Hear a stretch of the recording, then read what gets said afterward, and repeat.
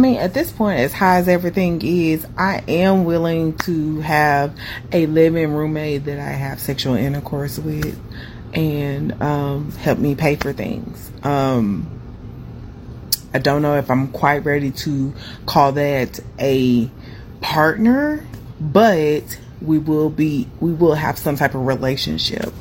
It may not be the relationship that you're looking for, because I don't know if I want to say that I'm in a relationship, but we'll work that out at a later time. But as of right now, it is very critical that I get someone in my household.